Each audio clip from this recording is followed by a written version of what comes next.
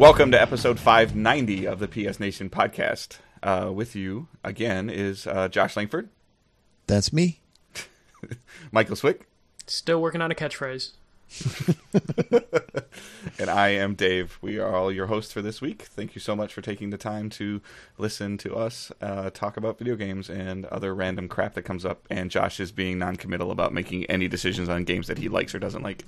Yeah, fuck that. Did you guys work on your top 10 lists? Yeah, top 10 annoyances. Top 10 reasons I won't do it. Sure. All right, let's get into the nuts and bolts of the show for the week. All right, so thank you so much for taking the time to listen. You found the podcast, which is greatly appreciated, whether you found it on Stitcher, Podcast Addict, iTunes, however you found it. We appreciate you taking the time to listen and download. Please subscribe if you like what you hear, and then you can be notified when more episodes post. We usually post anywhere between Wednesday to Thursday during the week, depending on what's going on with our lives and everything like that. And then also the side quest episode post about once a month, once every 6 weeks. Again, that's Andy and Wyatt. So like if you get an extra podcast in your feed, go ahead and give them a listen. And they talk about it's not just JRPGs. Like they both play like a lot of Destiny, and they both play a lot of other games and stuff like that as well. So there's more variety to it than just JRPGs. So you should definitely give it a listen. While you're listening to either one of these podcasts, please consider leaving us a review. Everybody's like, oh, somebody else will do it. Ain't nobody doing it. Please help us. It moves us up. Stars move us up the list when people search us. People like to look at reviews and read what things are, good or bad. We all look at the criticism. We try to make adjustments. And we all, every time we get that little positive review where people actually think that Michael talking about wrestling matters, he gets a little bit of flutter in his belly.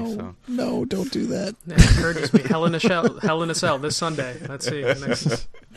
So please consider doing that. Also, we have a website, psnation.com, where we post news and reviews and feature posts of video games, PlayStation related, obviously. While you're at psnation.com, you can contact us and you send us an email, which a few of you did this week finally. That email is podcast@psnation.com. You can also add us on PSN. Our PSN names are on the left side of the page. I am totally off of my system. I'm trying something slightly different. So then also while you're at psnation.com, you can go to our forums. There's multiple conversations going on in the forums. Conversations about what has been picked up recently. A bunch of Spider-Man pictures. People buying more and more games as we're getting into that end of the year rush of so much stuff coming out. When, like a couple weeks ago when Josh put that banner out of every game that's coming out that took up the entire banner. Yeah. Every time the podcast posts, there's a conversation in the forums. We've given away codes in the forums. Somebody else, Farmer John, just won the code for Warface last week. Yep. So he got like a $75 access code to the free-to-play game that we talked about a couple weeks ago. So there's plenty of stuff going on in the forums all the time. Come out there, check it out, contribute to the conversation. On the social medias, you can follow us at PS Nation on Twitter. Josh's account is at PJFJosh. Michael's is at the first MJC, and mine is at the Destiny Dave. At psnation.com as well. There's the affiliate links on the left-hand side of the page. Click on that. It takes you to another page that has a whole bunch of stores listed on there. If you shop at any of those stores, click on one of those links, bookmark it, save it, whatever you do. If you purchase anything from those stores, you can add it to cart. You can do the pick up in store thing, all that fun stuff. Hell, I bet you it even counts if you do that delivery to your house thing with some of the grocery stores and stuff now. We get a small commission back for any purchases that you make on those links. We also have Zazzle.com where you can search for PlayStation Nation merchandise. There's mugs and ornaments if you want to put something cool on your Christmas tree this year. You can get an ornament with a PS Nation logo on it as well. I bet you can still get the anniversary one too. Oh, fuck. I'm actually going to make a 10-year anniversary shirt for the 10-year anniversary shirt posting. You can get that PS Nation 10-year logo on an ornament in year 12. One of these days. Our video links, twitch.tv/PSNation, where we are an affiliated Twitch channel. I did a lot of streaming this last week of Destiny 2 Forsaken. Some of it was with the webcam and some overlays, trying to make some stuff look a little bit better. Some of it was without, because my laptop can't necessarily handle it all the time. But I was trying to mess around with some things and check it out. So if you want to look at past broadcasts, go ahead and check those out. There'll be a little bit more Destiny streaming. I should be able to stream the raid this week. That comes out on Friday. Every once in a while, Michael jumps on there at like 1 o'clock in the morning and streams some Overwatch or some Call of Duty. Maybe he'll stream Spider-Man at like 1 in the afternoon out of nowhere. Yeah, maybe he'll stream some of the Blackout beta this week or something like that. I don't know how long that's going, but just go ahead and drop us a follow. It'll notify you when we go live. If you have Amazon Prime, you can link your Amazon Prime in your Twitch account. You'll get something called Twitch Prime, which gives you a free sub to a Twitch channel once per month. It doesn't auto-renew, so if you're willing to use that on us, that's a great way for you to support us without having to do anything from your own personal wallet other than Amazon Prime. But most of you have that already just because of the service that it is. So that would be appreciated. YouTube.com/PSNation, where we've posted a couple trailers recently of some games coming out. Josh has put a couple videos up, probably some cool stuff coming on YouTube in the next couple weeks. So again, please go ahead and follow us on YouTube, and then click the bell icon that's on YouTube, and it'll notify you when we post a video. It's about, I'd probably say 1 or 2 every 2 weeks, but we're trying to get a little bit better at that. So, all right, new releases for the week of September 16th. Mr. Langford. Okay. So, hang on. I got to take a deep breath here. This one's a big one. Okay. All right, Sunday, September 16th. Turtle Beach Elite Pro 2 Plus Super Amp Pro Performance Gaming Audio System for PS4 Pro and PS4. $249.95. Okay. So that is headphones. Did either of you guys see this at E3? No. Turtle Beach Elite. I went to the Turtle Beach appointment, but that name doesn't ring a bell, so. Okay. And it would have lasted because you would have remembered that long ass name. The plaque would have been like way longer than any other plaque there. Yeah. Turtle Beach Elite Pro 2. The marketing person took a vacation when they were naming that one. It's $250. Some of the highlights, it says it's a pro gaming mic with TrueSpeak technology. Ensure your voice is always heard loud and clear with their professional quality mic. Large 50mm nano clear speakers. Yeah, I did not see these because I would have remembered this little disc that comes with it that sits on the side or whatever. So yeah. So this has AeroFit ear cushions, which are super comfortable for whether you have glasses or not. ProSpecs glasses relief system removes pressure on your glasses while you play, and metal headband and swappable memory foam ear cushions.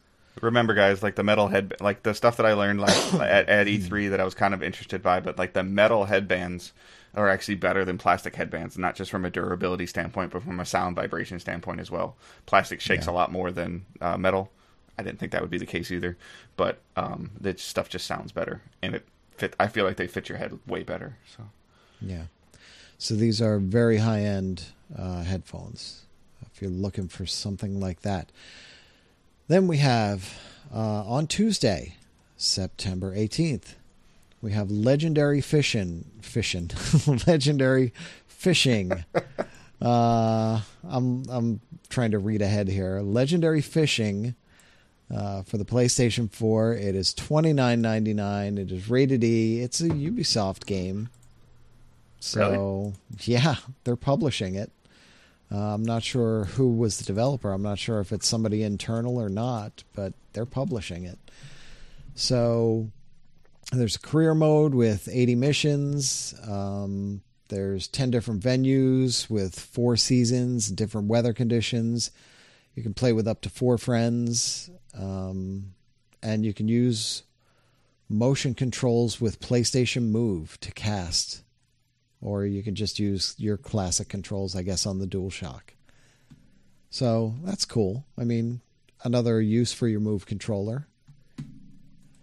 Then, oddly enough, I guess fishing season has started because Fishing Sim World from Maximum Games is also coming. That cover art just cracks me up. I don't know why. And the full name of it is actually Dovetail Games Fishing Sim World. And Maximum Games is publishing. It is $39.99. It is also rated E. This one has hundreds of different combinations of rods, reels, and lures with licensed tackle from leading manufacturers across the bass fishing industry and Europe. 7 different locations await you. North American lakes and venues around Europe, boats and sonar. Use your boats to explore the areas, and the sonar to identify the spots to fish. Dynamic weather, and that's it. 18 different species of fish, each with their own unique AI. So there's your fish. Then we have a game called Brawl Out, which is $29.99. It is rated E10 plus. And if my mouse would work here, come on, mouse, work with me. Is this a Smash Brothers like game? It looks like it appears to be. Yeah, it's from. I can't read that. Armory Red, Merge Games. Yeah, it appears to be that type of Smash Brothers type of fighting brawler. game. Yeah, with strange creatures. Each character has their own unique play style. There's a rage meter that builds up that you can break combos or unleash hell with the rage mode. Is it a percentage meter that you hit a special button and it launches somebody on the other side of the screen? Looks like it. And there's single and multiplayer modes on that. Then we have guest characters too. Ooh. The Hyper Light Drifter character. Oh, is in that game. There you go. Then we have the Scribblenauts Mega Pack for PlayStation 4. This is $39.99. It includes 2 games and new bonus content. So it includes Scribblenauts Unmasked and Scribblenauts Unlimited. And it has a bunch of bonus content along with it. Join your favorite DC Comics superheroes to explore iconic all-new look. Well, how could they be iconic and all-new?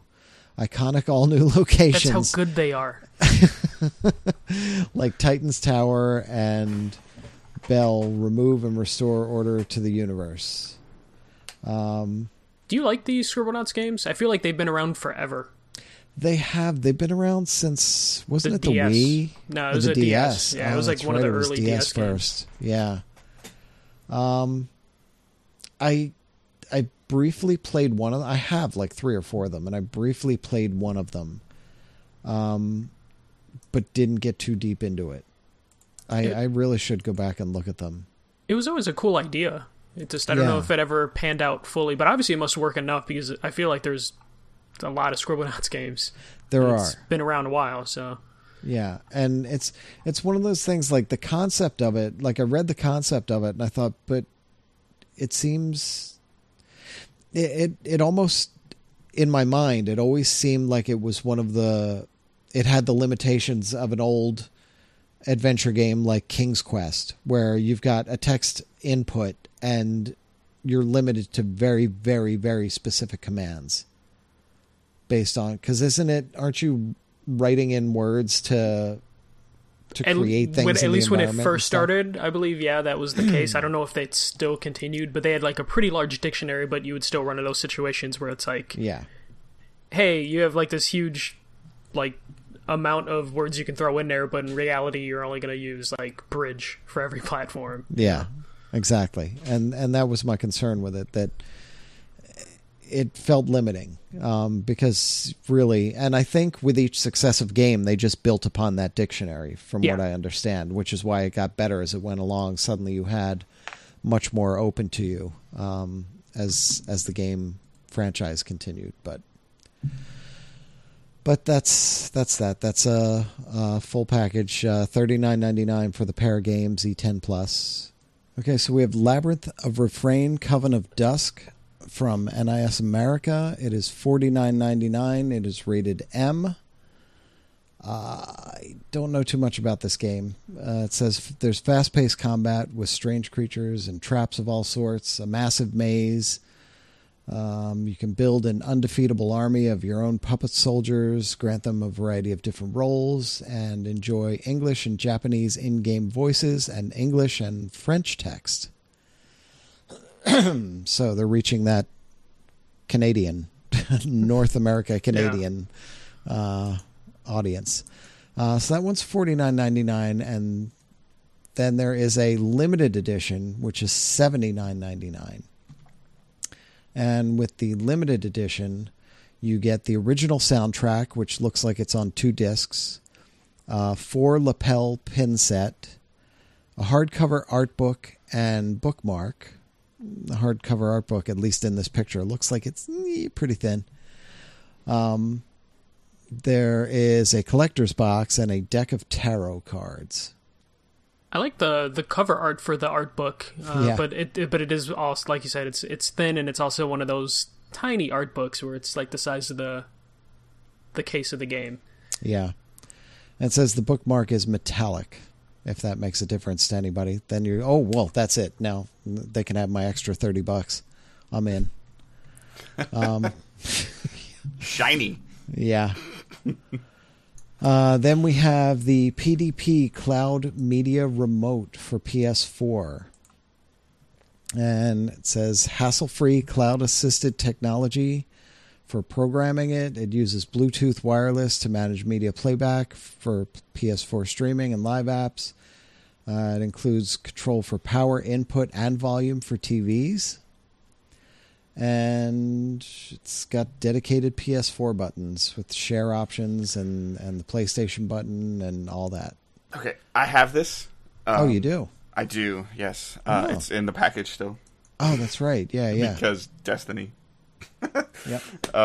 But I will work on that this week. There is an app on the PlayStation 4 that you do have to download directly. It wasn't available. Part of it is it showed up and the app wasn't available till like September 2nd or something like that. So I kind of like put it off to the side, and then, but I do have the app downloaded, and I will open the controller this week, and I will review a remote control next week. But it also comes with, I know if you buy it from, I believe, Amazon or GameStop, it actually comes with a free month or 6-week trial for PlayStation Vue. That's nice. So it's the gist of it is it's supposed to, with the app, it's supposed to identify through what your TV is, and there's not supposed to be any programmability. Like, you just kind of like sync it with the app, and it should just like work. And you can turn your TV on, turn your TV off, turn your volume up, turn your volume down, control it, and things like that. So I will take care of that next week. It won't be very long, but it's a good price for a remote control for the PlayStation that's desperately needed, similar to what we were talking about a couple weeks ago with Hulu operating different than Netflix, which operates different than, whatever other service you use. So. Yeah. That pain in the ass. Yeah. So that's $29.99. And then on Friday, September 21st, we have 8-Bit Armies coming. That is $29.99. It is E10 Plus from Sedesco. You can jump right in with easy-to-understand modern military units and structures. Play cooperatively or versus the AI, choosing from multiple difficulty options. It's classic real-time strategy, base-building mechanics, and 2 campaigns with a total of 40 single-player combat missions for many hours of gameplay. Nice. So pure excitement, and that is the new releases for next week. All right. Go into the couple brief news stories. We'll start off with Michael.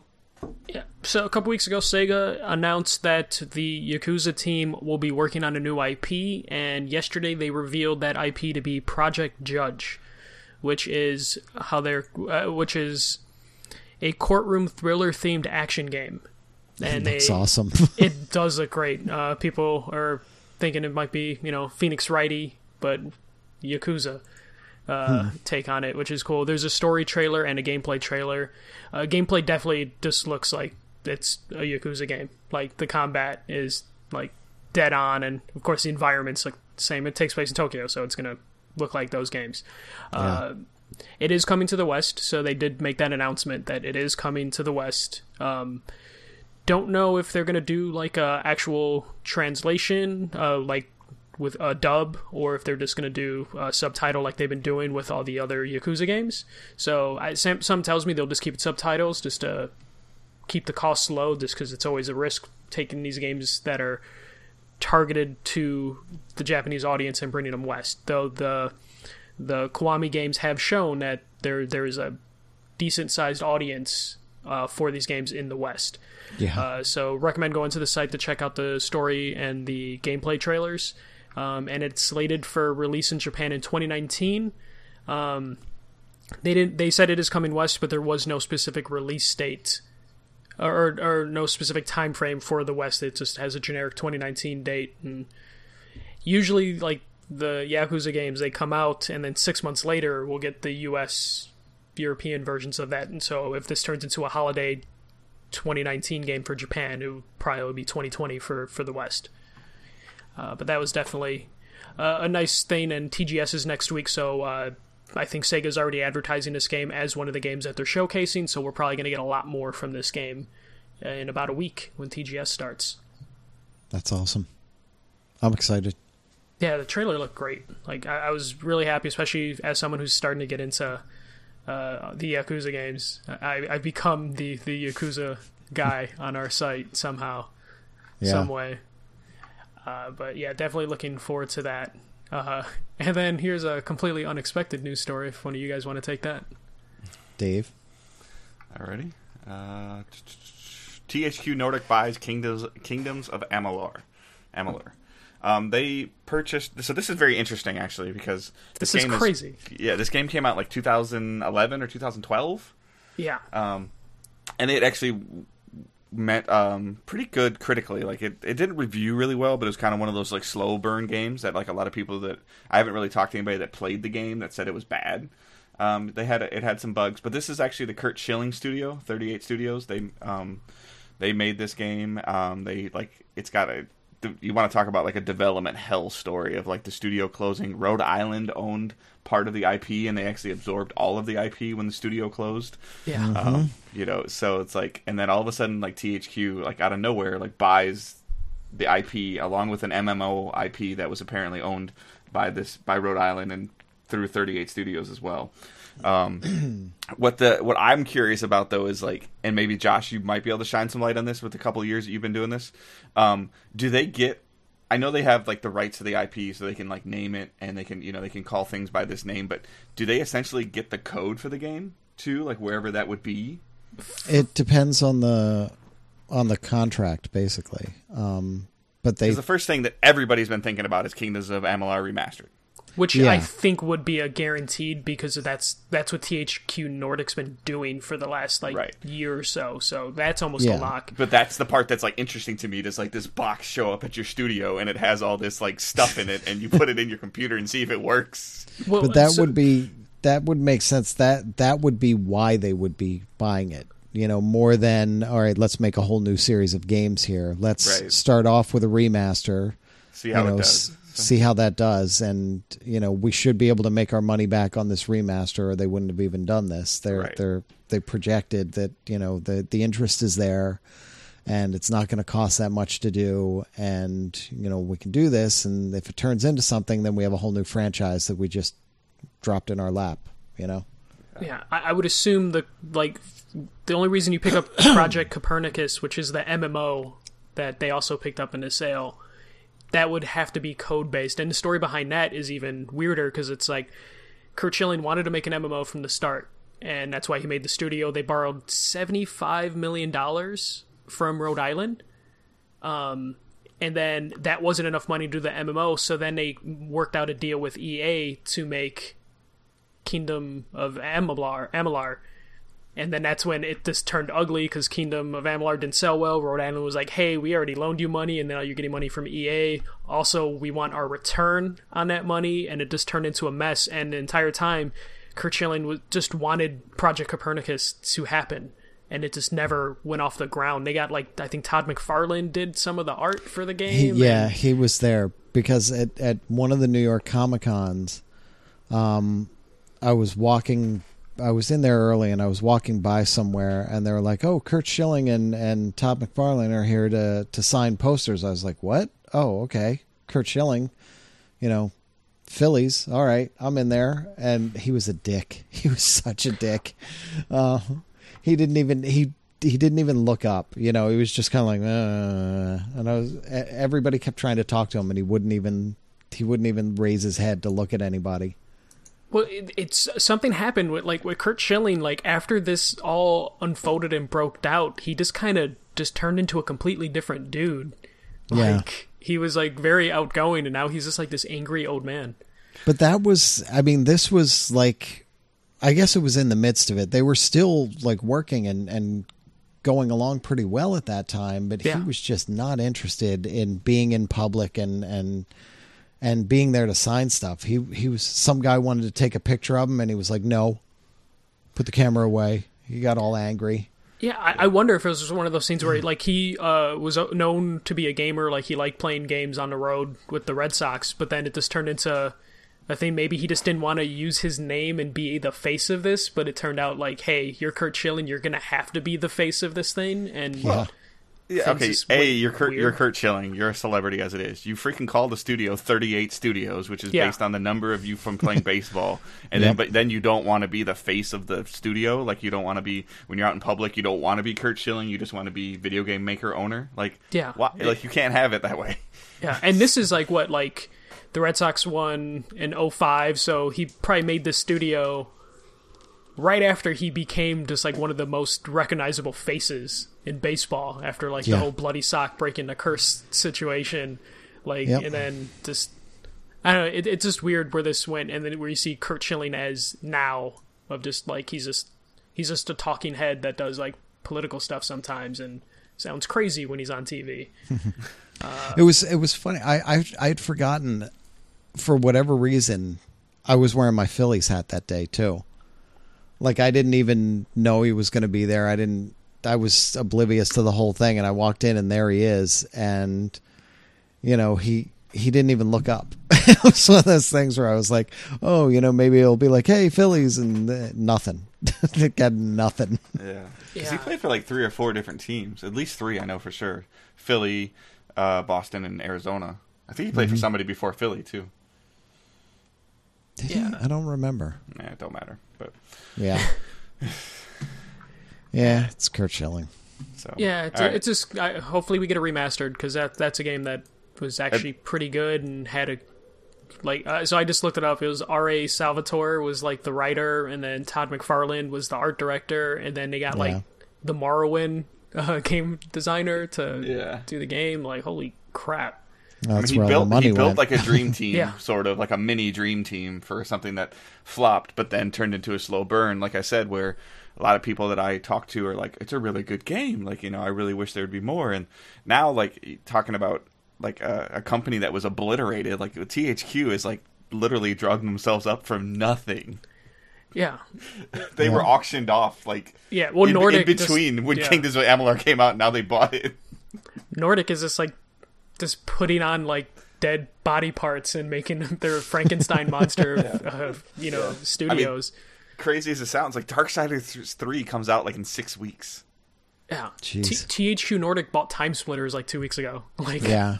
And bought a bunch of other random things over the last couple weeks. Like, didn't they buy Volition a couple months ago? I think so. Like the Saints Row devs, like it's.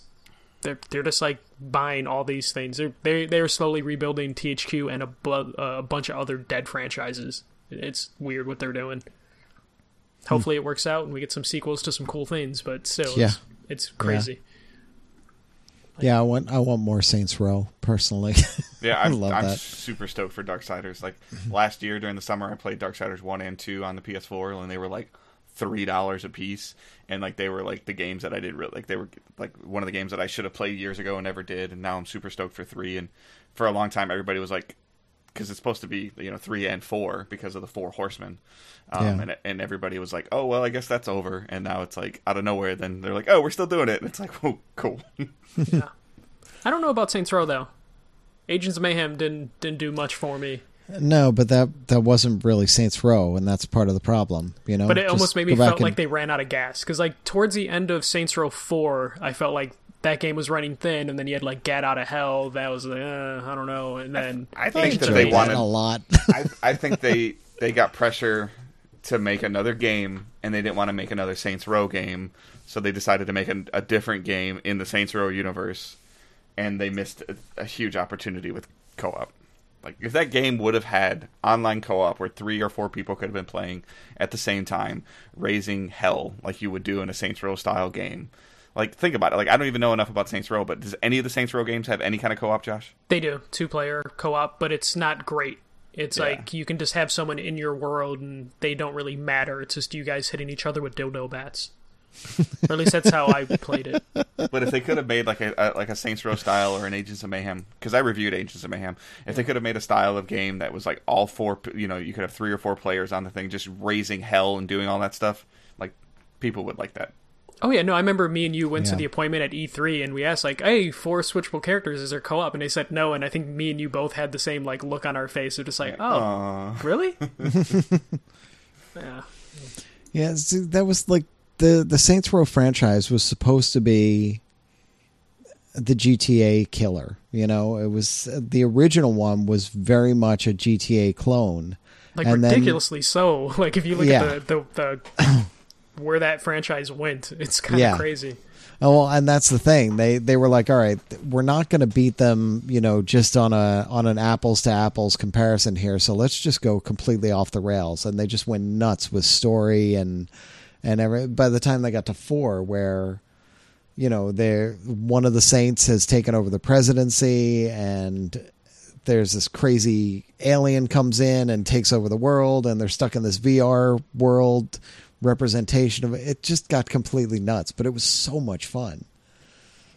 So, I mean, that's why they were able to continue anyway. But yeah. All right, moving on. There are 2 new PlayStation VR bundles, which look really good. They're great games that they're throwing into them. The first one is PlayStation VR with Creed Rise to Glory and Superhot VR, which I've played Creed. Michael, you did Superhot, right? Non-VR though, but non-VR, it would be awesome as hell in VR, and just the way that game works. So, the 2 of them, you get the PlayStation VR, you get the camera, you get the Demo Disc 2.0, and you get a pair of Move controllers, which are the revisioned Move controllers. There are slight changes to them in terms of the buttons and everything. They look and feel basically the same, but you can feel, they put like a little raised nub on one of the buttons so you know where you are when you're in VR. You can just feel it. And you get those are both digital, the 2 games. You get a voucher to download them digitally. No. Creed Rise of Glory is a Blu-ray disc. Wait, what? Oh, no, yeah, you're right. You're right. Creed is a disc and Superhot is a voucher. And that is $349.99 for that bundle. Then, and see, this is the thing. This other bundle is great too. Yeah, this one is the one I kind of like. Yeah, more, but this even bundle, though the other 2 games are great. This one doesn't have Move controllers in it. That's the difference. So, this bundle is the Astrobot Rescue Mission and Moss bundle. Both fantastic. Moss, one of my favorite games in VR. It's just gorgeous, and it's great puzzle platformer game. Buy a VR, must buy. Or buy a VR with the bundle. And Astrobot Rescue Mission, I played before E3 last year, and it's a lot of fun. It's a puzzle platformer as well. It's very similar to Moss, but you can't really lean in and around the way you do in Moss. It's made to be played from kind of a seated position. But it's really good. They're both great games. And this bundle is $299.99, so $40 cheaper, $49 cheaper. Yeah. So $50 cheaper. You're paying the extra $50 for the 2 Move controllers essentially. Because this one comes with the VR, the camera, Demo Disc 2.0, and Astrobot Rescue Mission is on a Blu-ray, and Moss is a digital voucher. So, if you have not jumped into PlayStation VR yet, this is a good way to go. Just pick a bundle, and you can't go wrong with either of them. All 4 games are great. Yeah, I like the move of the family-friendly bundle is the $299 one. And the mature bundle, because Super Hot's a violent game, that one's the $349 one. I don't know. For some reason, I think that's a nice move, especially around the holidays, of just like, hey, here's like a family-friendly bundle, and it's like $50 cheaper, and $50 doesn't sound like a lot, but in holiday shopping for families, that is a huge difference. What's in the one more time, Josh? What's in the $299 bundle? $299 bundle is just the camera, the headset, the demo disc, and the 2 games. So no Move controllers. Right, but okay, so it's Moss and Astrobot. Is that what you said? Yeah. Does Astrobot require Move? Mission. No. Yeah, so you could actually that's what I'm saying is that somebody could buy this bundle, open it up, and they could play the games that came with it. So that's what they've always done. Like they did. Was it the Doom VR bundle had the Move controllers? Yes, I think so. Was that the one? Yeah, they've always done that where they'll pick a game that either requires or is really good with Move, and they'll throw that in the Move bundle for $50 more, and then do just the other one where it's all DualShock. But yeah, I mean, it's a good idea, and these are great games to throw in there. Really, really great games. So, well worth it. All right, cool. So that's the news. Yep. All right, reviews that hit the site. Back to Josh again. Yeah. Well, yeah, it's going to be me heavy, so everybody tune out now. So website reviews, we had Death's Gambit, which is Emra did that one, and that is, if I remember correctly, it's like a platformer, like a Metroidvania type platformer. With that Dark Souls difficulty, I believe. With Dark Souls difficulty, yes. And it's kind of in a low-res style, if I remember right, almost like an 8-bit or 16-bit style. Yeah, definitely, yeah. Then the Plantronics Rig 4 VR headset I reviewed, which I will just briefly go over in a minute. And Andy's Valkyria Chronicles 4 review went up. My Shadow of the Tomb Raider review should go up in the next couple days, maybe by the time this podcast is out. I honestly thought the embargo lifted Thursday. And as we sat down to record, I went to check. I'm like, can I talk about this yet? And I looked at the email. I was like, oh, that was yesterday. Okay. Whoops. So yeah, I know.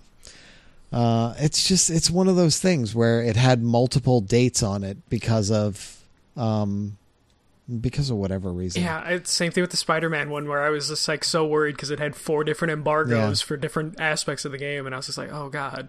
And Valkyria had like multiple dates on it as well.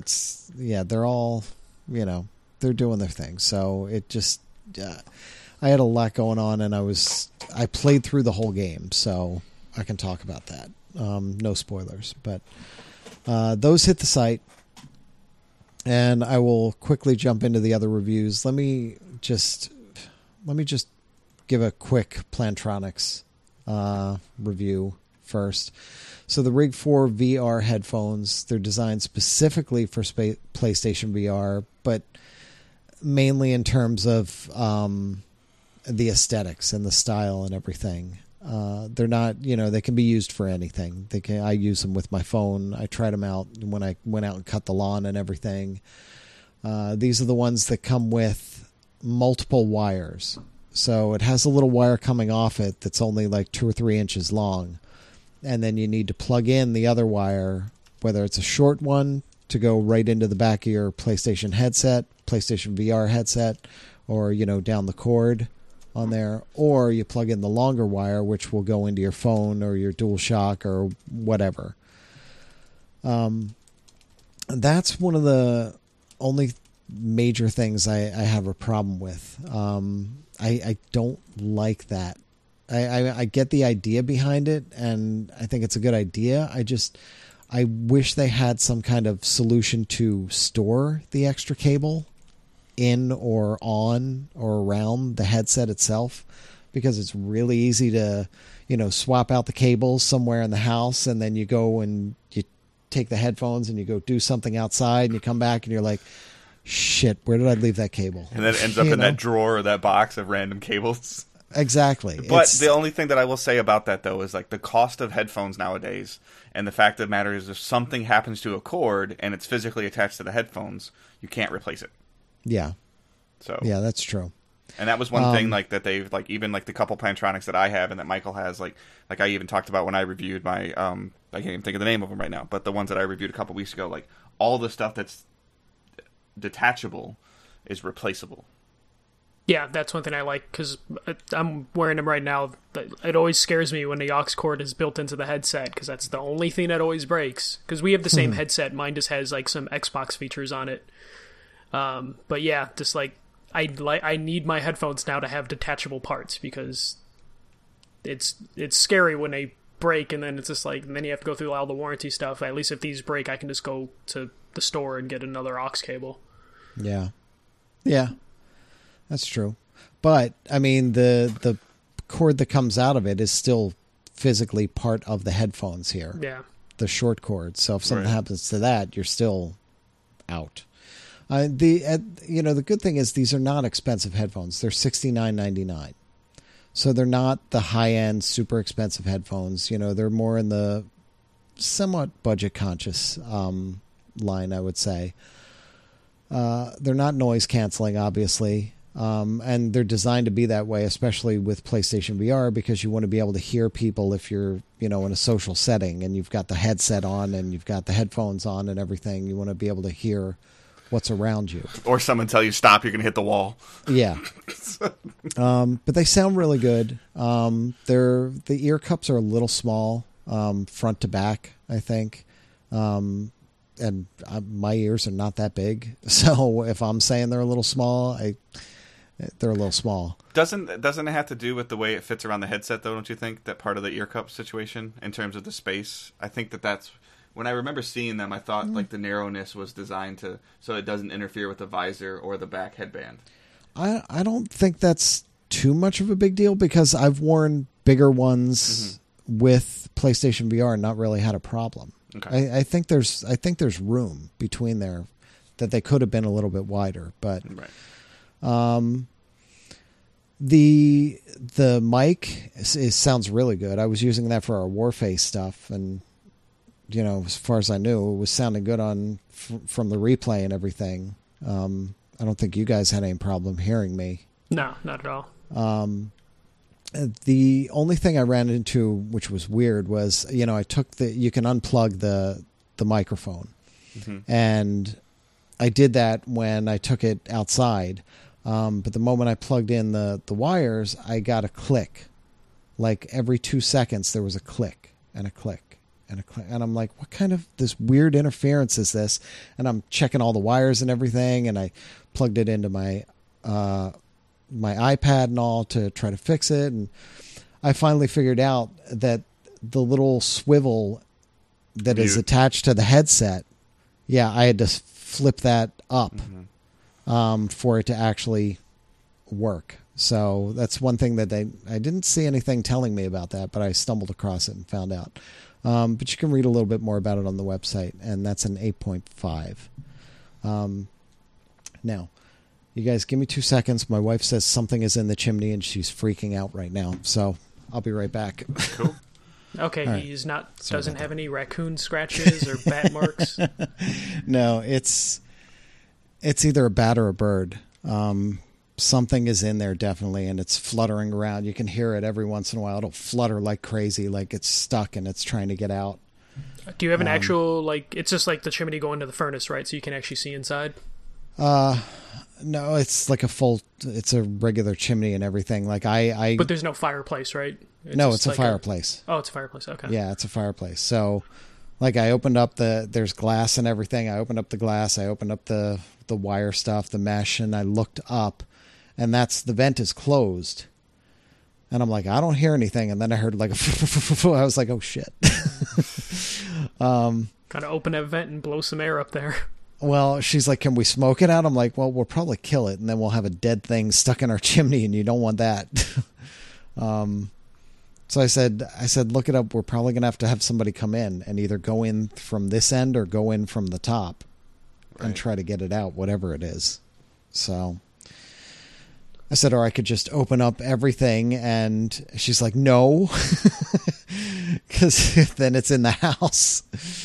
All right, with Madden, NFL 19, this will be pretty quick too. I'll try to be pretty quick with this one. It's football. The football is all the same. They've added that real motion technology, and it looked better at E3 than it did at home. And I'm assuming they were showing it on their high-end dev PCs, because it looked and played so much better. This is like the first Madden game in a while that came out on PC. Well, wait, is this one on PC? Oh, this one is on PC.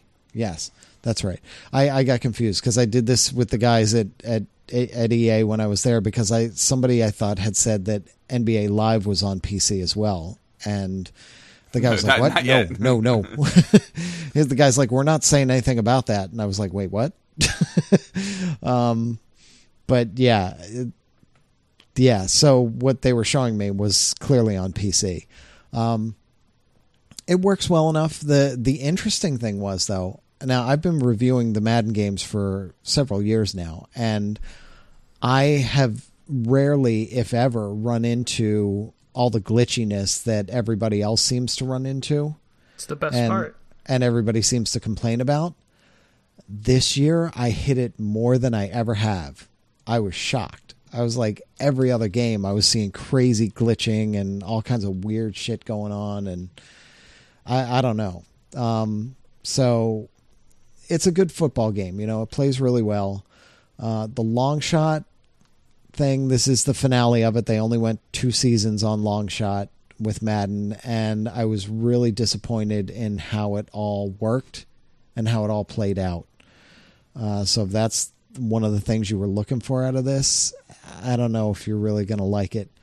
The biggest issue with it is they have a story to tell, so they want you to play through these scenarios in football games, and you may not get the result that they're looking for.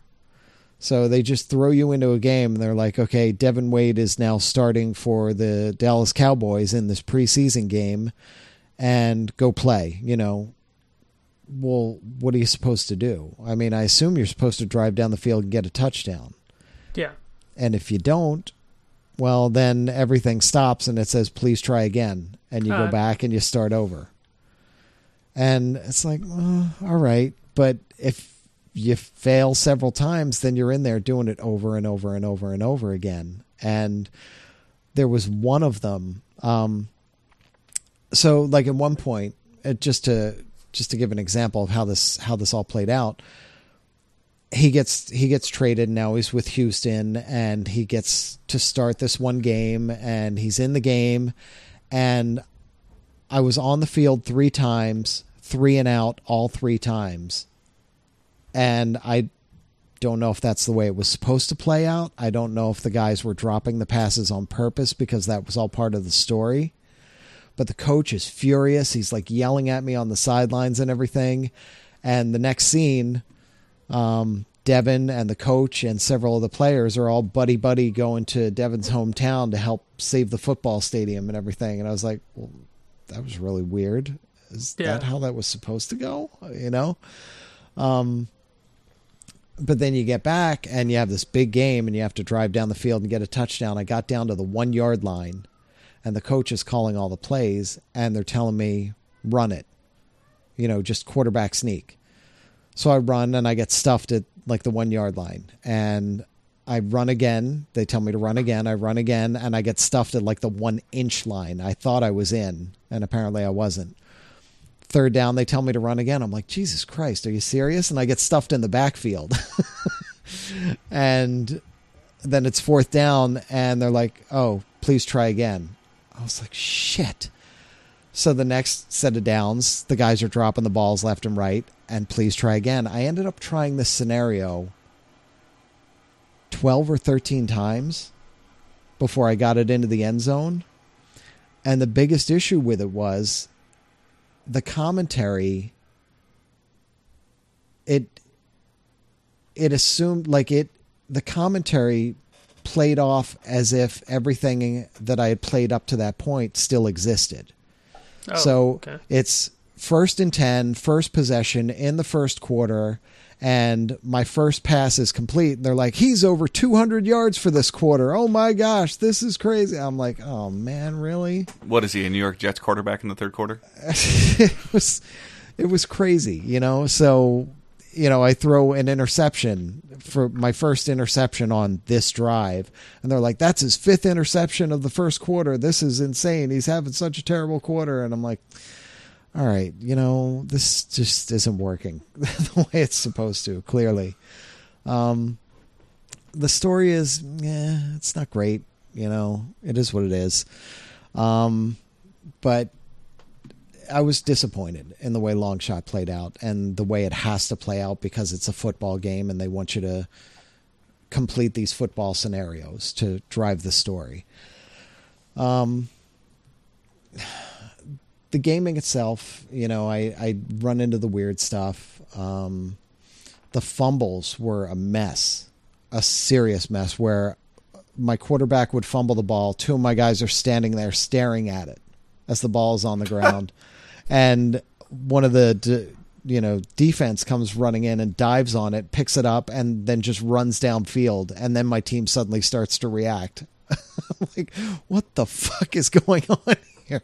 Did they expect you to take control of the AI characters, or I was completely out of your power? I completely out of my power. Okay. Yeah, I had nothing I could do at that point because I'm hitting all the buttons. I'm like, come on, somebody get the fucking ball. I'm yelling at the screen and nobody's touching the ball. That happened several times. Things like that were happening, but the Madden Ultimate Team stuff was actually a lot of fun this year. They've made it a lot more coherent, and they've given you goals and little things to drive for, and you're building up your team, and you've got all these new things you can do with your team, and you can upgrade players and all these cool additions to it. But for the most part, I enjoy the little challenges. It's like little challenge modes. Go kick a field goal, or you have to drive. You're at the 30-yard line now, and you have to drive down and at least get a field goal, or get a touchdown to win the game. So that's pretty cool. The online works well. It's still a good football game, even with the glitchiness has subsided a bit. So I think a couple of patches have cleaned some of it up. I haven't really run into it as much. So it's actually a fun football game this year. And the Spectrum is gone, finally. I know I mentioned that before. That's like a point in itself. Yeah, that actually raised it up a full 2 points. And the Eagles won. Joking. The Eagles won, yeah. so it's always... That means they're really good in the game. Well, now you'd think that, but of course, the cover athlete is a Pittsburgh Steeler guy, and you start up the game and it's all Pittsburgh Steelers, which is annoying to me because last year you start up the game and it was all Tom Brady, and I'm like, all right, well, our turn now, and no, not really. I feel the Eagles players just got that much more expensive to put on that cover. Yeah, so, well, and whoever goes on that cover tends to get hurt anyway, so I'm okay with that. Or they just get hurt before they go on the cover, because Wentz was probably supposed to go on the cover. Yeah, probably. It's cool, though. It's actually a lot of fun. It's a good football game, and there's a lot going on in there. My written review will obviously be a little bit more in depth, and it's an 8.0. Nice. So it's still a really good football game. All right. Now, are you reviewing Shadow of the Tomb Raider, or are you just doing like a review in progress thing, or are you scoring it today? I can score it. Okay. I know my score. Cool. I played through the whole game. I did not. I did a couple of their challenge tombs and things. All right. Let me go back. Let's start over here. Okay. So Shadow of the Tomb Raider. It's the third part, the finale of the trilogy of the new reboot Tomb Raider series. Is it advertised as the finale? They said it's the end of the trilogy. Spoilers. That's all they've said, is that it's the end of the trilogy. The way I feel about it. So, and we were talking about this off mic, but I own every Tomb Raider game that's ever come out. I've played almost all of them, except for the previous 2 games in this trilogy. For whatever reason, I never found the time. I played both of them at E3 and at other events, at Comic-Con and things like that. I've played parts of them, but I own them both, but I've never sat down and played through the stories of either of them. I just have not had the time. After playing this, I really want to go back and play those 2 now. I was worried about, this whole story is just going to be trash for me now, because I'm going to have the finale of it, basically. But not so much. I knew the basics of it, and I knew, what the first one was, what the second one was. So the idea with the first one was, she's new to this. She's a young girl, and she's unsure of herself, and she's just learning her ways and everything. And the second one, she was kind of getting the hang of things, and the third one, she is that Lara Croft we all know. She is the Tomb Raider, the one who can melt into the jungle and disappear, and take guys down with stealth, and really is much more sure of herself, and is much more confident and competent, I would say. And it plays that way. The cool thing is there's some really good stealth in this, and you can play through most of the game with stealth. And I did up until the points where it forces you to not play with stealth, where it literally forces you to pick up a gun, and there's no other. You start the level and there's a wave of guys coming at you shooting, and there's no place to go except duck behind this rock and start shooting back. So I was under the impression as I was going through, because that was deep into the game where that finally happened. I thought, wow, I could stealth my way through this whole game. This is fun. But you can't. The frustrating part is later on there is a mission where you're forced to do stealth. So they, whichever way you're going, they're going to force you to at least try the other 2. The other one, they forced me into the stealth mode. The unbelievably frustrating part of this was you're taking down, these guys have guns. Okay. They're shooting at you if they spot you. You're, sneaking around in the bushes, climbing up on rocks, diving down, taking them out, and dragging their bodies away. Their guns have magically disappeared. You have no way to pick up a single weapon at all on this level. You have to stealth your way through the whole level. You can pick up like a bottle and turn it into a Molotov, but that's about the best you can do. It was so frustrating that I couldn't pick up a gun at that point. I was kind of annoyed at the game at that point. I just couldn't believe that they did that. Like, not even like a sniper rifle that you could be like really far away with a silencer or anything? That's nothing. Crazy. Yeah. You could not pick up a single weapon. See, the way that level starts, at the end of the previous level, something happens and you lose all your weapons and you're caught off in this area and you're completely unarmed. But the first guy I take down is walking through the underbrush with a rifle in his hands. Right. And if he spots me, he's going to shoot me. But I take him down stealth and there's nothing to pick up. His gun has disappeared immediately, which just really annoyed me.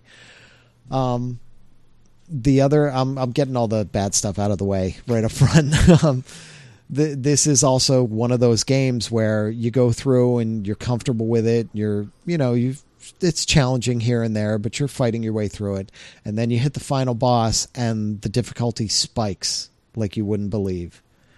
And the final boss is a motherfucker that you just cannot get through to save your life.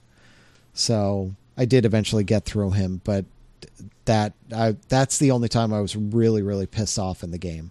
I was mildly annoyed that I couldn't pick up a gun, but I was like, I like stealth and I know what I'm doing, so I'm okay. But with the final boss, I was really pissed off. I was like, it's really going to be like this that I got here, and this is what we're doing now.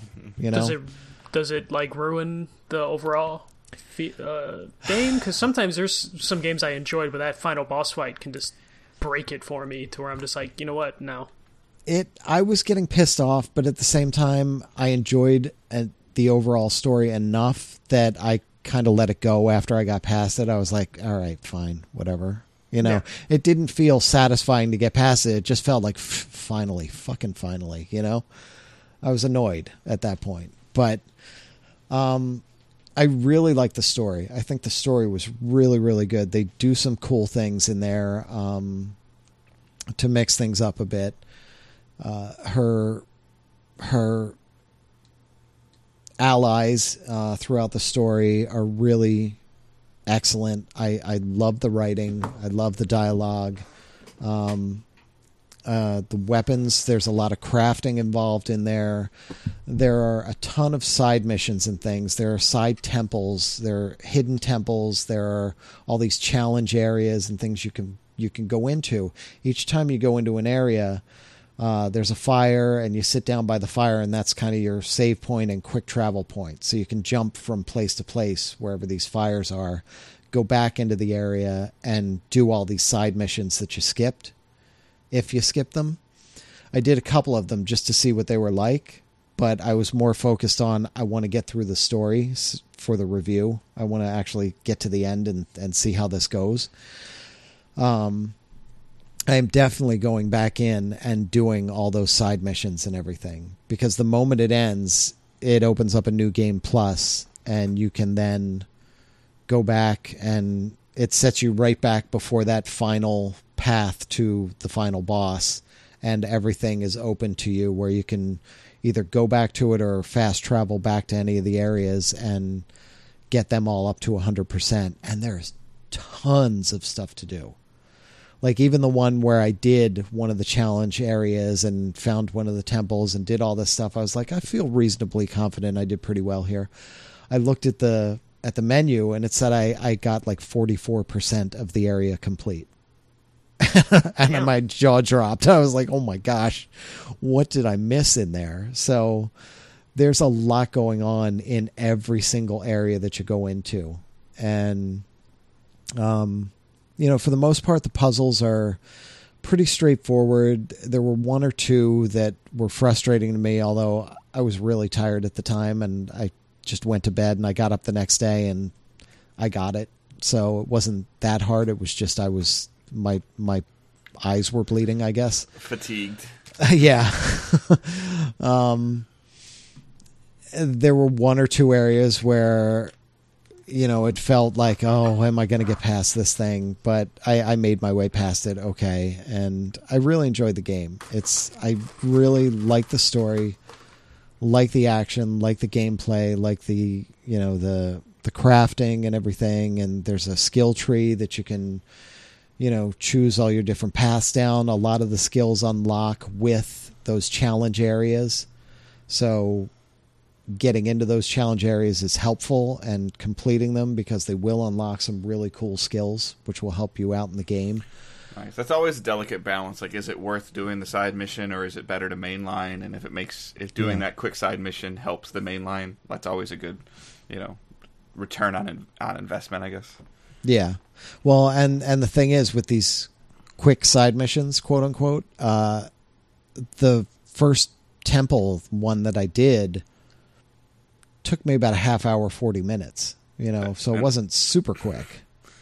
Was it you still learning the mechanic of it, or is it No, I was, several levels into the game, and I knew what I was doing, and I got in there, and it was a couple of puzzles.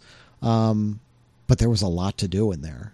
So it just how are the puzzles though, in terms of like the difficulty? Does it eventually kind of like slowly feed you answers, kind of like Uncharted does, or like if you're in there too long, it kind of like some dialogue says, "Hey, look over there." Well, you can, depending on the difficulty level of the game. Like if you set the difficulty level super easy, she'll literally tell you, "I need to go do this now. I need to go do this now."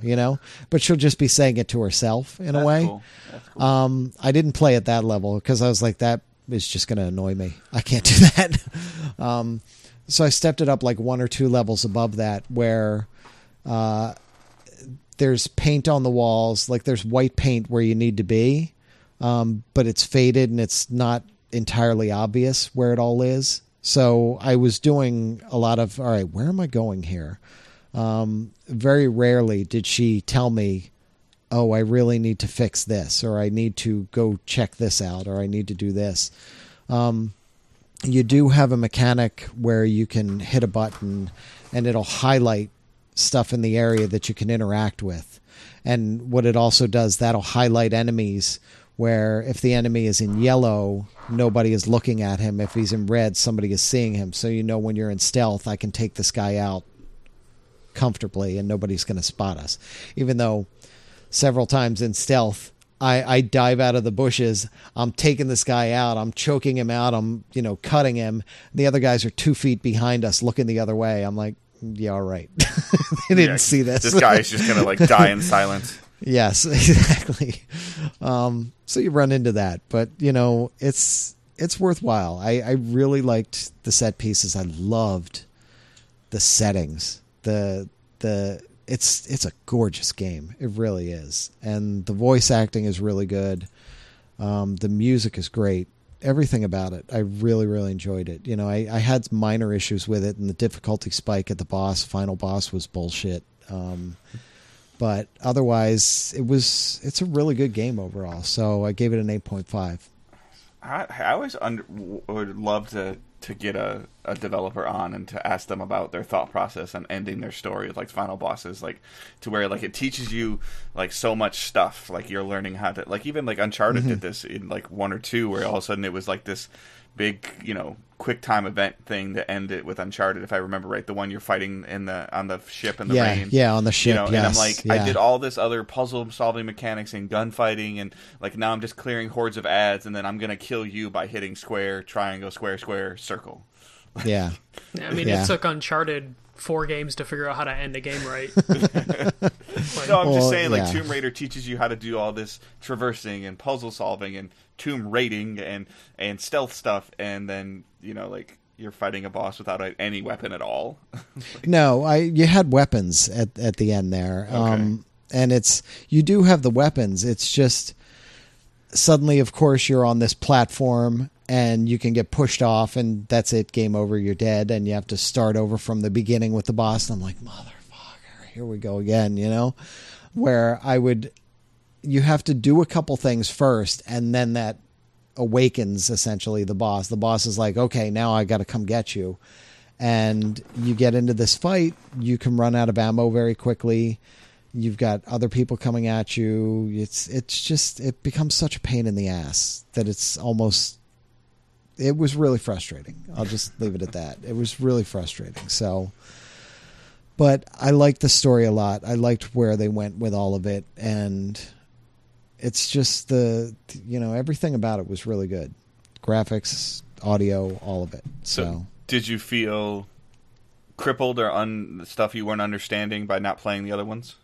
I don't think so. No. Okay. I mean, you could jump into this and be okay with it because they do speak enough to her past that you don't feel lost. Okay.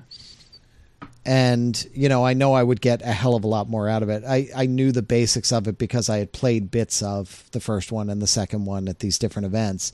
So I knew, about the overarching bad guys that were in this world now and who she's dealing with and why she's dealing with them and everything like that. And they get deeper into that, right as you get into the story. So they don't treat it as you better know those other two or you're going to get lost here.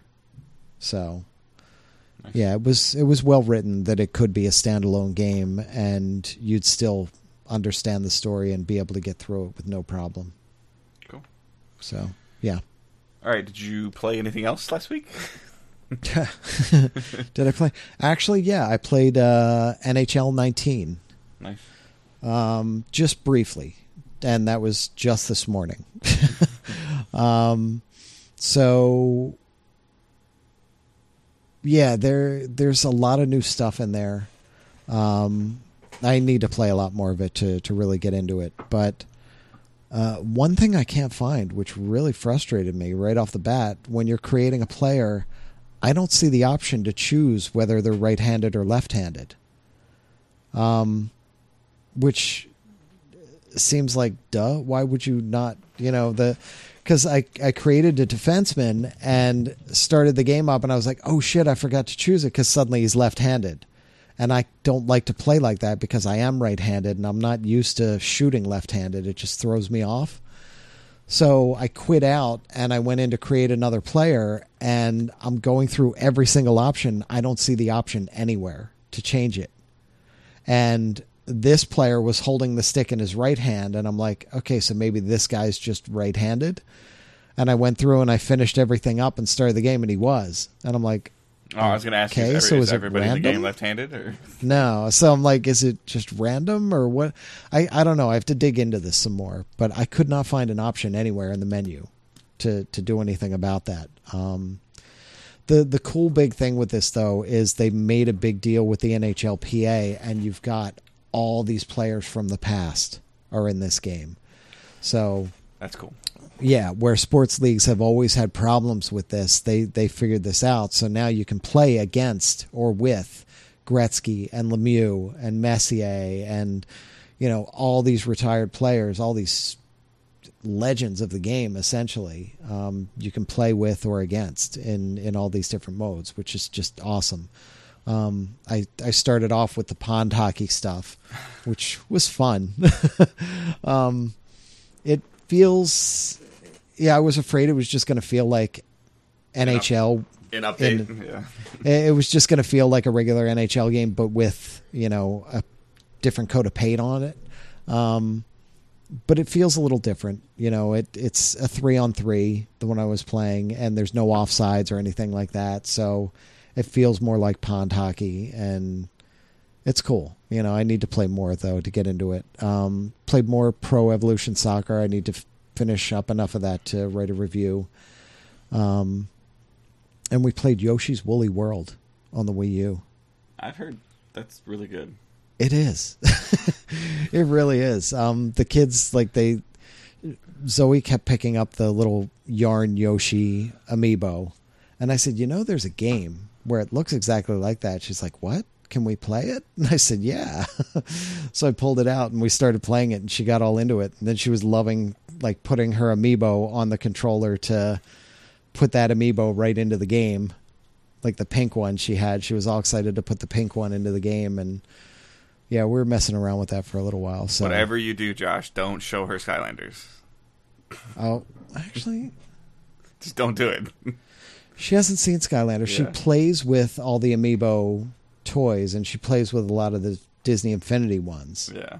But yeah. And then you and I need to link up this weekend probably and play some Firewall. Oh yeah, definitely. Yeah, so maybe we can stream that. I can have my wife down here reading chat to me while I have a visor on. Yeah, that'd be fun. All right, did you watch anything? Probably. Yeah. More Bond. Yeah. Okay. All right. I'll go really quick. Mine's literally going to be one thing. I didn't really watch anything, but obviously it's Destiny. So Destiny 2 Forsaken. So it came out. The story is I don't want to really ruin anything for anybody. Josh is allegedly eventually going to play this game, probably when the story is done 10 years later. I will. I played it. Well, I played an hour of it at E3. I'll play it. So, the gist of it is they've, this is not a spoiler. This has been all over advertisements and cutscenes and everything they've shown. But Cade 6, the leader of the Hunter Vanguard, is killed. He's the guy that's been voiced by Nathan Fillion.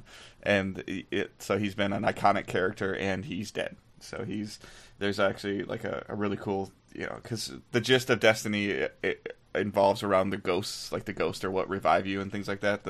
And there's a scene where you can see one of the barons, which is the enemy that you're going to face, actually snipe his ghost and his ghost dies and it explodes and it's a really it's the first time you've ever seen a ghost die in the game. And then obviously he's killed and it's a revenge mission. People freaked out a couple weeks ago when they showed the launch trailer for it and your Guardian spoke. The player actually spoke, and that's the first time that your Guardian has spoken in the game in over 3 years since the original base game of Destiny. And it's a revenge story. You're literally just going after Aldrin Sov, who is the Queen's brother, who kills Cade, and it all ties in. It's a Destiny story, so it's got a lot of huge gaping holes in it and things like that of stuff that they're hinting at. If you've played the game since launch or whatever, they really hinted at some really crazy deep stuff that's in there. Like, they did a really good tie back to things. There's this particular character that's speaking to you when you're on your way to near the end of the campaign, that is like an old character. Like, Destiny uses the word lore a lot, but he's in the lore, and he's a deep character that kind of went nuts, and all of a sudden he starts showing up and talking to you, and the way he talks to you ties into something with like the Taken King and stuff like that. So there's a really good story there.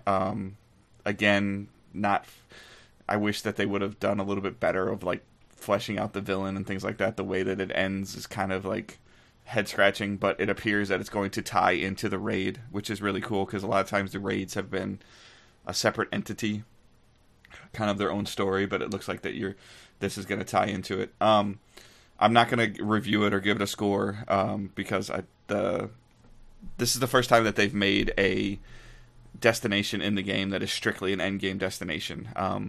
So that destination is supposed to change and evolve over the next couple of weeks.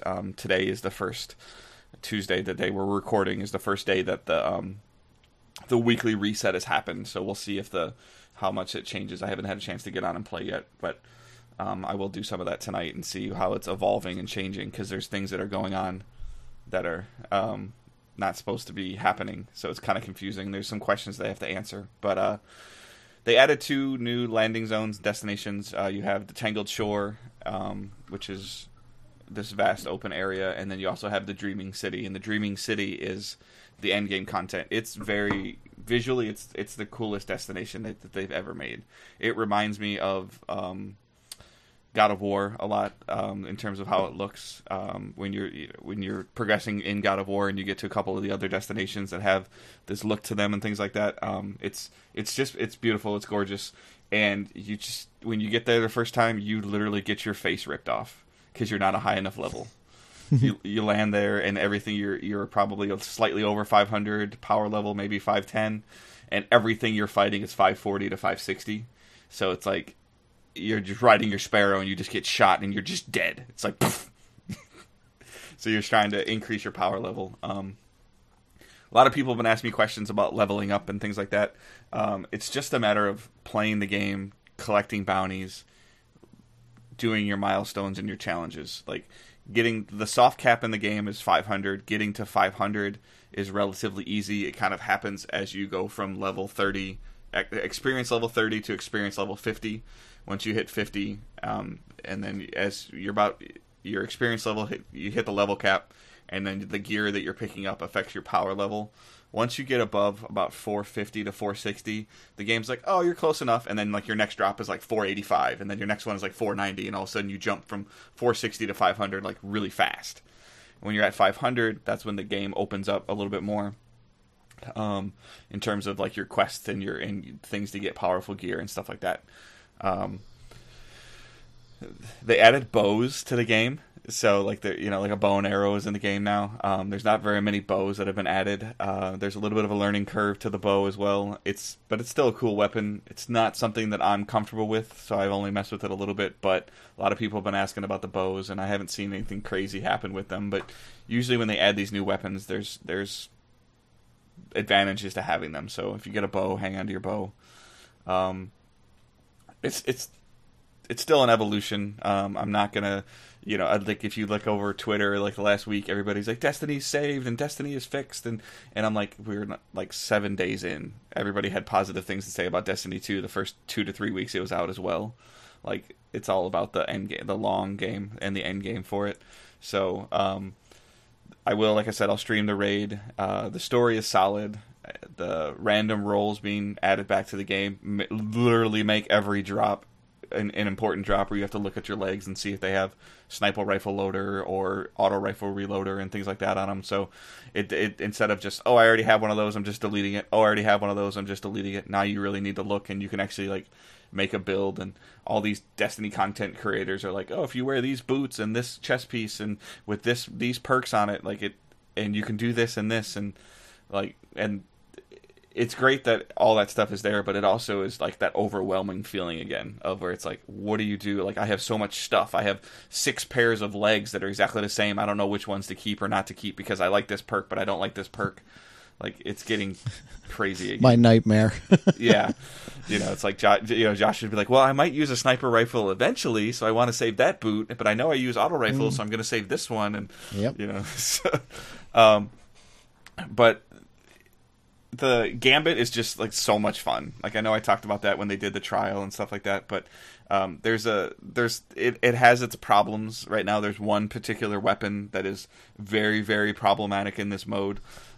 It's called the sleeper stimulant, and what happens when you invade in Gambit, like I talked about last week, is that you actually get a little bit of an overshield. You're fighting against 4 other players. You're trying to kill them so that to stop them from killing their boss.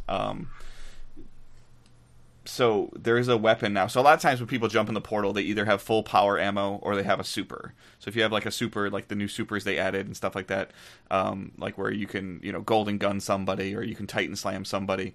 And when you pop your super, you also get another overshield. So it's almost like a double overshield. But there's this weapon that's a really, really high impact fusion rifle that can, if I hit you in the toe from like 100 yards away, you're dead. Other weapons, like it takes a couple shots to break the shield and stuff like that. So there's a lot of people that are really complaining about this game. So like I've been just as guilty of it. I'll jump into the portal with sleeper and I can stand really far away and I can kill all 4 of the players. And that, like if their boss is down to like 10% health and I kill all 4 of the players, their boss is back to 100% health because the death heals the boss. Yeah. So there's a whole strategy to it, and people are just really like, honestly, they're just bitching about this weapon, and this is the problem that I have with Destiny's community sometimes, is that they're like, oh, this should be like locked out of Gambit. Like, Bungie added this to the game. They know what's going on. It might need to be balanced a little bit, but it's only 7 days in. Like, give them some time. So I have a lot of, I personally have a lot of faith in them. There's nothing that's going to stop me from playing this right now, and the random rolls are just going to keep it going, but people actually this weekend glitched into the raid and found raid like weapons and stuff like that, and are like spoiling this stuff for people. Like, this is supposed to be like their iconic thing, and these weapons. And personally, like the little bit that I looked at, like some of this stuff looks a little underwhelming, so I'm a little worried about the raid. But at the same time, there's a part of me that hopes that, because they found one raid chest instead of like the loot that drops from the bosses, so I hope that there's different loot that drops from the bosses. But the game's not without its problems. It's trying to do things to allow people to play, not to play regularly, but not punish you for not playing daily. And it's had some UI issues this weekend, and like you're hearing a lot of people are like, oh, it's not respecting my time. I'm like, the game has been out for a week. Like, everybody just needs to pump the brakes on how excited they are, or how fixed it is, or how broken it is or isn't. Like, so I probably won't review this game for another 2 weeks at least. But it's, the outlook is promising, but it's all going to depend on how Dreaming City evolves. So how the raid works and all that stuff. So, but early on, it's positive, but it's very early on. I'm very positive on it, but I'm also being very reserved because I was one of the people that was very positive on Destiny 2 at the beginning, the first couple months, and kind of almost quote unquote like defending their decisions and stuff like that. And now they've gone like a full 180 to where it's like, stuff is really expensive. The new supers are great. They added 9 new supers to the game, 3 for each character class. They all have their pluses and minuses, and they all need some tweaking and things like that as well. But all these people that are saying that like they should have known what like this was going to happen, like they can't play test for millions of players playing this game. Like, you can't. Yeah. So, yeah.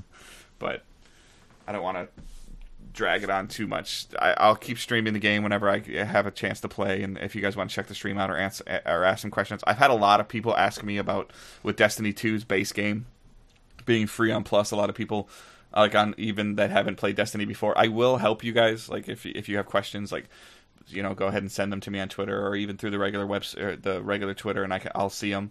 I will help you guys. It just give me a couple weeks, and I can help you guys with the campaigns or give you some tips, things. I think, based on some of the random rolls and everything that I'm seeing, and depending on how much time I will or won't have, because my time is very tight, there is a part of me that wants to maybe do some of those Destiny tips videos again. in terms of like weapons to look out for, certain roles to look out for, and then just being efficient with your bounties. Like there's definitely a lot of things where you can double dip your bounties, and that way you're not like only working on one thing at a time. So there are ways to maximize your time in the game. So if that's something that you guys want to see, like just go ahead and tweet at me or comment on the forum post or comment on the website post, or there's multiple ways to reach out to me. But when I did those videos, there was very, very positive reactions to them. They weren't necessarily as needed in Destiny 2 because it was just like, oh, this gun is good because it's good and it has a fixed role. So, but if that's something that you guys are interested in, please let me know and I'll be happy to look into doing stuff like that. So they seem to generate some good traffic and good positive vibes a couple years ago when I did them. So, but that's it. Like I want to, like I have Firewall 0 Hour here. Like I want to play it, but I kind of addicted to making my power level go higher in Destiny right now. So I didn't really watch anything. So other than football, I watched a lot of football. I watched, college football and bits and pieces of the Lions getting obliterated by the New York Jets last night. All right. So, Michael? Yeah. So I'm currently suffering from post-Spider-Man depression.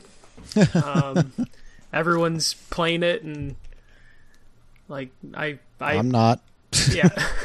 It's like one of those things where it's like I got the 100% and the platinum like a day before the game came out. All I was waiting on was for the trophies to be available for me to view, because I was missing one trophy that I would not have found. It was just like one of those, it was like an Easter egg trophy, so I needed to know what that Easter egg was to stumble across it, or I would have had to like wander for probably a long ass time to find it.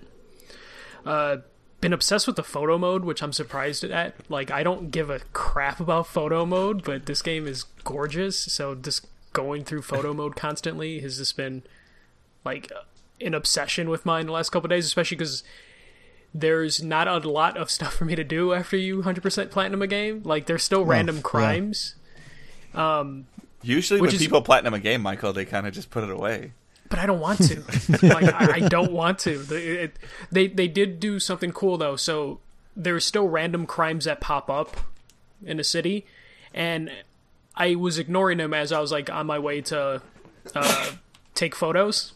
And it was cool because I ignored the crime, and then, as I mentioned during the review, J. Jonah Jameson has a podcast. And on the podcast, he's like, oh, special podcast. We have the owner of a flower shop whose store was just robbed and no one helped her. And then it was the person of that crime that I just ignored complaining that they saw me swing by the crime and do nothing. And this has happened like twice, where there's crimes that I ignore, and then there's been like a podcast that's instantly, like, immediately happens. I'm just like, yeah, Spider-Man he just doesn't care about these small crimes anymore, and just stuff like that. So there's still like cool little things that are popping up in the game, even though I 100%ed it. But it's just like, I want there to be more. Does it react to you the other way, though? Like, if you stop the crime, is there a podcast out that says he was swinging by and he just stopped it and then took off? Yes, and okay. Well, not for so. A lot of times for the side quests, there was always stuff like that, and a couple of the smaller, like, random things happen. But J. Jonah Jameson always spins it to, like, oh, Spider-Man must have been doing something else when he was helping these people, or he caused the problem, and that's why he saved them. So he's always has, like, a spin on it, which is just entertaining as all hell. And I've just been, like, spamming the photo mode, like, constantly. If you're friends with Michael on Facebook, you're not getting any other, like, you're not getting pictures of, like, him going to work or check-ins. You're just getting Spider-Man. Yes, and I'm probably going to do that tonight as well, just because, I got all the suits, messing with the filters. Like, Ray, one of our writers, Ray, has been taking some amazing photos on his Facebook page, and I'm just trying to figure out how the hell he's doing some of the stuff he's doing. Well, he's a video guy. He's a video guy, so even with the simple tools in photo mode, he's just able to, like, just squeeze just so much out of it in terms of the lighting, and it's just like, damn it, I gotta try that. You gotta up your game. You gotta spend more. Yeah. One photo is like a 30-minute process, Michael.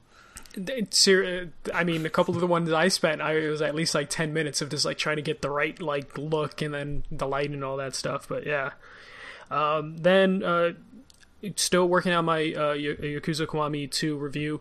Almost done with the game. It's funny going into this one, especially after reviewing 6, I heard a lot about how 6 didn't stand up to how good the earlier games were. Specifically 2 seems to be like a community favorite. Yeah. I don't know if I'm quite seeing that. I'm still enjoying it. It's still great, but I don't know if all that stuff that I was hearing when 6 came out of just like, oh, the side quests aren't as good or the world's not as big, all that stuff. If that was just nostalgia talking basically, because like I'm enjoying Kiwami too, but it's like coming from 6, I'm like, okay, this is still a great game, but I don't see exactly why people said it was like 6 was a disappointment for some people, for the longtime players. It could easily have been nostalgia. I mean, like 2 came out. I'm trying to find it right now.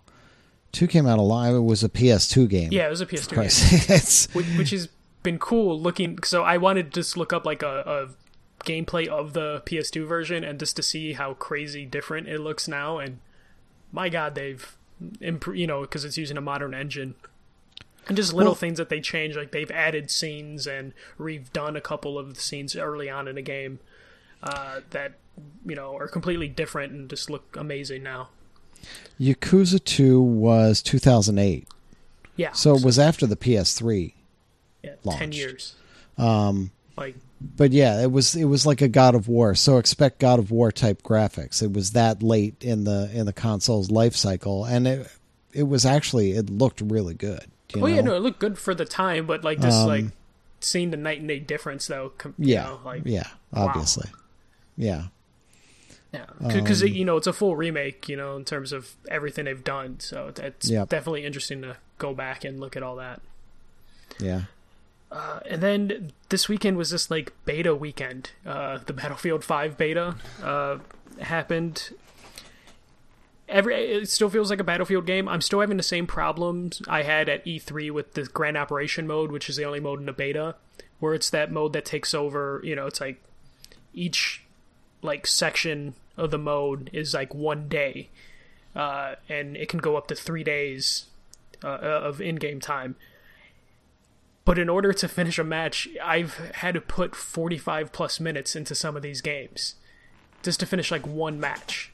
And I like it's that's very not a pick up and play a match mode. Exactly, yeah. Right. And like I can play like 3 or 4 Overwatch games in one Battlefield game, and it just kind of sucks when you put all that time in and then you lose because you're playing on like a 32 player team, and the modes do involve a lot of cooperation, or at least this one does, and you can have communication within your 4-man squad, but there's still 28 other people on the field just doing what they want. And the map that they chose to do the beta for is very sniper friendly, so you do have just a lot of people just like laying on the ground, not going after the objectives, making the game just go longer. And you and your 4-man squad could communicate and be like, all right, we're going to try and take this point. But it's really hard to take a point of 4 players when you have the other team playing like full defense. So it's just one of those things where I just don't know like if this is the mode that they're putting like their eggs in the basket for, or just like, I know they have a battle royale mode coming along, but even the announcement of what that is didn't sound too great, because it's just like 64 player squad only battle royale, which okay, just because like just the fact that they haven't even said if solo play is going to be available for their battle royale mode is just a little like, that's a little weird. Like solo play should totally be a thing for battle royale. But just the amount of time that you have to put into the match, I don't know if it's that worthwhile, or this mode at least. Conquest mode's still going to be there. There's still going to be the regular modes, and those are going to be fun because it's Battlefield. They know how to do gunplay. Their map design is always solid. I just don't know if Grand Operations is like the mode to talk about for this game, but that's the thing they're beta testing right now. And then, surprisingly, I had a lot of fun with the Call of Duty Battle Royale mode called Blackout. That beta started Monday, and it's running until next Monday. 80 players. It it is basically PUBG in first person, or the PUBG first person servers. It runs surprisingly well. That was the one thing people were concerned about, is this Call of Duty's never done big maps. They've never done this many players, and it's actually a lot of fun. Like, just the Call of Duty mechanics, the shooting mechanics are fun as hell, as always, but in a battle royale setting is actually quite entertaining. There's still some things I need to work on. The driving is god-awful. The vehicles are just terrible. So you use the left stick to accelerate, and the right stick aims the camera, which then aims the car which direction to go. Which is just a terrible way to do that. It almost, anytime like a game adds driving mechanics to their game, it always makes me wonder if they live in a bubble and don't know how other games do driving mechanics, because it was just awkward, just, you know, having to like push the stick forward to accelerate all the way, and then like not having control over the vehicle. It's you controlling the camera to aim the vehicle. Is just it was weird, and just made driving just like a chore, especially when you're getting like shot at by snipers and you're just trying to make it to the center point. There's only squad play available in the beta right now, but they do have solo like on the menu, so solo's there. It's just not available in the beta. So I've been having to play with randoms, which has just been, you know, mixed results. Usually they die out real fast, because there's a lot of people that I don't think they realize like how battle royale games work, or like Call of Duty crowd might not know, because most of my squads die outside of the circle. Like, they don't realize you have to make it to the center, and like I'm going to the center and they're just still fighting each other on the outside. So I've been like the lone survivor in my squad a lot of times. Haven't won yet, but I've made the top 10 like twice. If only you had access to like a huge social media site where you could put a tweet out asking people to play a beta with you that we gave codes away for and everything. Oh yeah, I could totally do that. But then I play at like 2 a.m, so then it's just like, It's only like 11 o'clock for most of the California people. Like, you'd be all right. True. Yeah, so I'm hoping they add solo play, because the one thing that the beta lacked, though, or the blackout mode, is the tension that you got from PUBG. I didn't really feel any tension. I don't know, it's just because Call of Duty just gives you too many toys to play with. Like, I never really felt like, oh crap, like that. There's a weird feeling you get in PUBG of just like tension, and just like in PUBG you just want to like hide in the bathroom with a shotgun, and you're hoping no one finds you sometimes. And Call of Duty, I'm just like, yeah, you know what, I don't care. I'm just run and gun is still very much in your mindset, and it seems like that's what a lot of the players are doing. There doesn't really seem to be that many people, you know, strategically camping out and stuff like that you would find in a battle royale mode. But hopefully that develops over time. Yeah, it sounds like they're updating the game this week as well. They're bumping the player count up to 88, and they're making the item pickups faster. Yeah, that the items is another thing. And then the buildings, there's not a lot of buildings. The map's not like huge, but there's little things that they can tweak, and hopefully can tweak, just because buildings are kind of bland and like bare, to where like there's just a lot of like shacks as opposed to like buildings. So there's little stuff that you would see in other battle royale games that they need to tweak and build on. But that's it for playing and watching, just the betas and Spider-Man. Sounds like that beta is going to go for a while, though, so it's one of those things where it looks like reading some stuff today that they're going to like update it every couple of days. So definitely, just if you're playing it, sign in, check it out. So yeah, keep the auto updates going, because they're just patching it left and right. So it's going to be cool if they get the player count to 100. I don't see why the game couldn't handle that, because it seems like it's doing really well at 80. Yeah. So. But then again, they talked about adding zombies to the mode, so who knows how that will affect everything with zombies running around. All right. Did you watch anything at all, or is it just mostly playing Spider-Man? That's been your TV time? Spider-Man's been my TV time. I did watch the Bears-Packers game, which was just hilarious. I saw you tweet about that. Well, because, so, like, my tweet that I put was, like, the first half was, like, watching a live execution. Like, the Bears to the Packers. Yeah, Bears is murdering Packers. They hurt Rodgers, and then the second half was a revenge film. Rodgers, they tried to murder Rodgers, and then he fucking John Wicked them, and then just like completely took over the game. So that was fun as hell to watch. I'm not much of a Bears fan, or football for that matter, but that was entertaining after work to watch. Of just watching Khalil Mack just like dominate the first half, and then the Packers just figured him out and figured out everything on the defense, because Rodgers was just probably pissed that they hurt him and just took over. Like that was probably the only thing I watched other than playing, Spider-Man and then looking at photo mode. Alrighty, so we'll get into the community spotlight with emails. So this email is from Jason, jhall03 on PSN. He's been around for a long, long time. Hey guys, what do you think of the possibility of a second Killzone entry for the PS4? Do you think Guerrilla will give us a second Horizon before another Killzone, or something different? Although it may make for a great launch title with the PS5, I'd rather see a new Killzone on PS4 that takes advantage of everything the developers can now do with the PS4 hardware. I adore Killzone games, the lore, the guns, the multiplayer. I really think Sony made a mistake by never including Killzone Shadowfall as a free PS Plus game. I don't know, in terms of the PS Plus game, that game has been crazy cheap for a long time. Like, you can still even pick it up for like $5 or $10 now. So in terms of something like that, the co-op mode that was in that, they killed like the insurgents, like I loved. I do think that you would see another Killzone. I personally think you'll see one before another Horizon.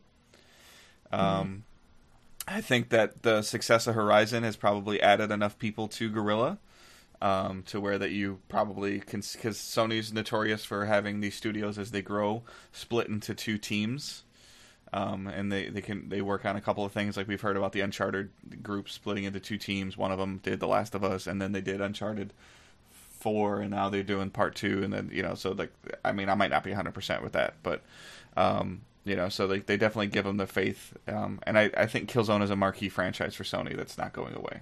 So. Yeah, I'd like to see more Killzone. We've talked about it on the podcast in the past, where there was a website somewhere. There was an official Killzone website from Guerrilla that had like almost a 10,000 year long history of the universe. Oh yeah, that was for Killzone 2. I think they had that. Right. It was unbelievable, and they built everything into how the whole universe came to be, and all the little conflicts leading up to Killzone 1 and Killzone 2 and everything, and the lore is there. They have it all somewhere, and it's just whether they want to go back into that or whether they want to keep branching out, because Horizon was a massive hit. Massive hit, especially for something, you're taking a big chance on a new IP, and that was a big, expensive new IP, and it hit big. So, I mean, I'm sure we'll see something more on that front. But, yeah, I would love to see another Killzone on the PS4, like by the end of the life cycle. But, yeah, who knows? It's all speculation. Nobody knows. I don't know. If Guerrilla Cambridge was still around, then I would say we would definitely see a Killzone before Horizon. But with that studio gone, I feel like Horizon just set the world on fire too much for them to just go like, all right, let's go back to Killzone and then go to Horizon. Yeah, and I agree with that. I just think that they need a stopgap, because in order for them to do what they want to do with the next Horizon, it would be a couple years away. So I could see them doing another Horizon on PS4, and then like he says, where he doesn't want a launch title for Killzone for PS5, I can see them doing that, because then it could be like a lower stakes launch title that can experiment more than they would want with Horizon, because you wouldn't want to experiment too much with Horizon, because it's already like a fan favorite game and is sold way better than like any of the Killzone games have done previously. Yeah. But does Sony want Killzone as a launch title again? Right. Maybe Killzone just becomes like that franchise, though, that like you just, it's not going to be like a main franchise. It's never hit like the Uncharted level. Like it's a marquee franchise, but it's never hit like the Uncharted or even Infamous games in terms of like sales and stuff. Like Killzone 2 did really well, but I don't think Killzone 3 did well, and then Shadowfall had mixed critical reception, and it was also a launch game, so it's kind of hard to gauge like how well that sold, because it had like no install base to work off of. Well, Shadowfall, it just felt so different in terms of the story and everything they were doing there. And the menus were terrible. Yeah. Well, they were kind That's the one thing that I remember from that game. Well, they were also like some of the stuff that they tried to execute with the multiplayer. I just feel like they were a little bit ahead of the time. And it wasn't to the point where it was like successful enough on apps and stuff like that. If they tried to bring that out now, where you essentially like build your own server and stuff like that, and it had like a smartphone app functionality and things like that, I think that would do really well. My root problem with Killzone Shadowfall is with the experience that I have now with the shooters is it's just too heavy. Like the character it's just too much of a heavy shooter for the way that first-person shooters have evolved over the last couple of years. So if they're going to bring it out again, it can't be like. And what I mean by heavy is I feel like you move too slow. But that was like the one thing that Killzone had going for that's it. What but Killzone that doesn't is, work anymore. Like that's, I agree. Yeah. Like, but that's what I liked about Killzone. That's what I loved about Killzone 2 and everything. Yeah, Killzone same. 2 and 3. This isn't Master Chief who can jump 50 feet in the air. This is an actual human soldier who is weighted down. Yeah. And it feels like that. It feels like you're a real soldier who's weighted down by heavy weaponry and armor and everything else. And it felt realistic, and I love that about it. That's one of the things that I really liked about the series. And I get that, that's not the way people expect their shooters nowadays, but I think there's room for both. I think there's room for the crazy sci-fi, let's jump 20 feet in the air, and there's room for the more realistic, weighted down feel to a shooter, in a campaign setting, I agree. Like that, it didn't bother me in the campaign, but in terms of like just how the multiplayer felt, like it just felt like it took too long. I mean, and I'm at the same time, I'm not one of these people that like jetpacks and wall runs. Like I don't do that, but there has to be a balance between the two. Like I feel like COD at certain, what was it, Black Ops 4 or Black Ops 3 or Infinite Warfare was like just too fucking fast, like way too fast. Yeah, which is why they had to go back a little bit for Black Ops. But then 4. I think Killzone is just too heavy. Like there has to be like a balance in there, or there has to be like a build that you can do to move a little bit quicker. Like, so I mean, but again, it's personal preference. Like, you can't. I don't think you could do that in the same game though, because if you've got the feel of the game for single player and you're used to that, and suddenly you get into multiplayer and all of a sudden everything's moving faster, that might people would not like that. So, but it's a tough call either way. All right. Next question comes from Jimmy from Denmark. Hey, PS Nation. I haven't been listening for some time because I went to Japan and my habits changed a bit. So I was very surprised that Glenn left. It's been a couple months. I'm thinking of opening my PS3 and PS4 to give them a good cleaning, like dusting off the fans and heat sinks. I'm even thinking of changing the thermal paste. The paste in the consoles are probably bad quality and poorly done in other mass production electronics. It would probably help with better cooling, make it less noisy. My question is, have you ever opened your console? If yes, why? And would you ever consider it? Michael, I think you actually have opened yours, right? I've opened all of my consoles multiple times, yeah. PS4, it definitely... So my original PS4, the launch one, was getting really loud, and the dusting did help for a little bit of time.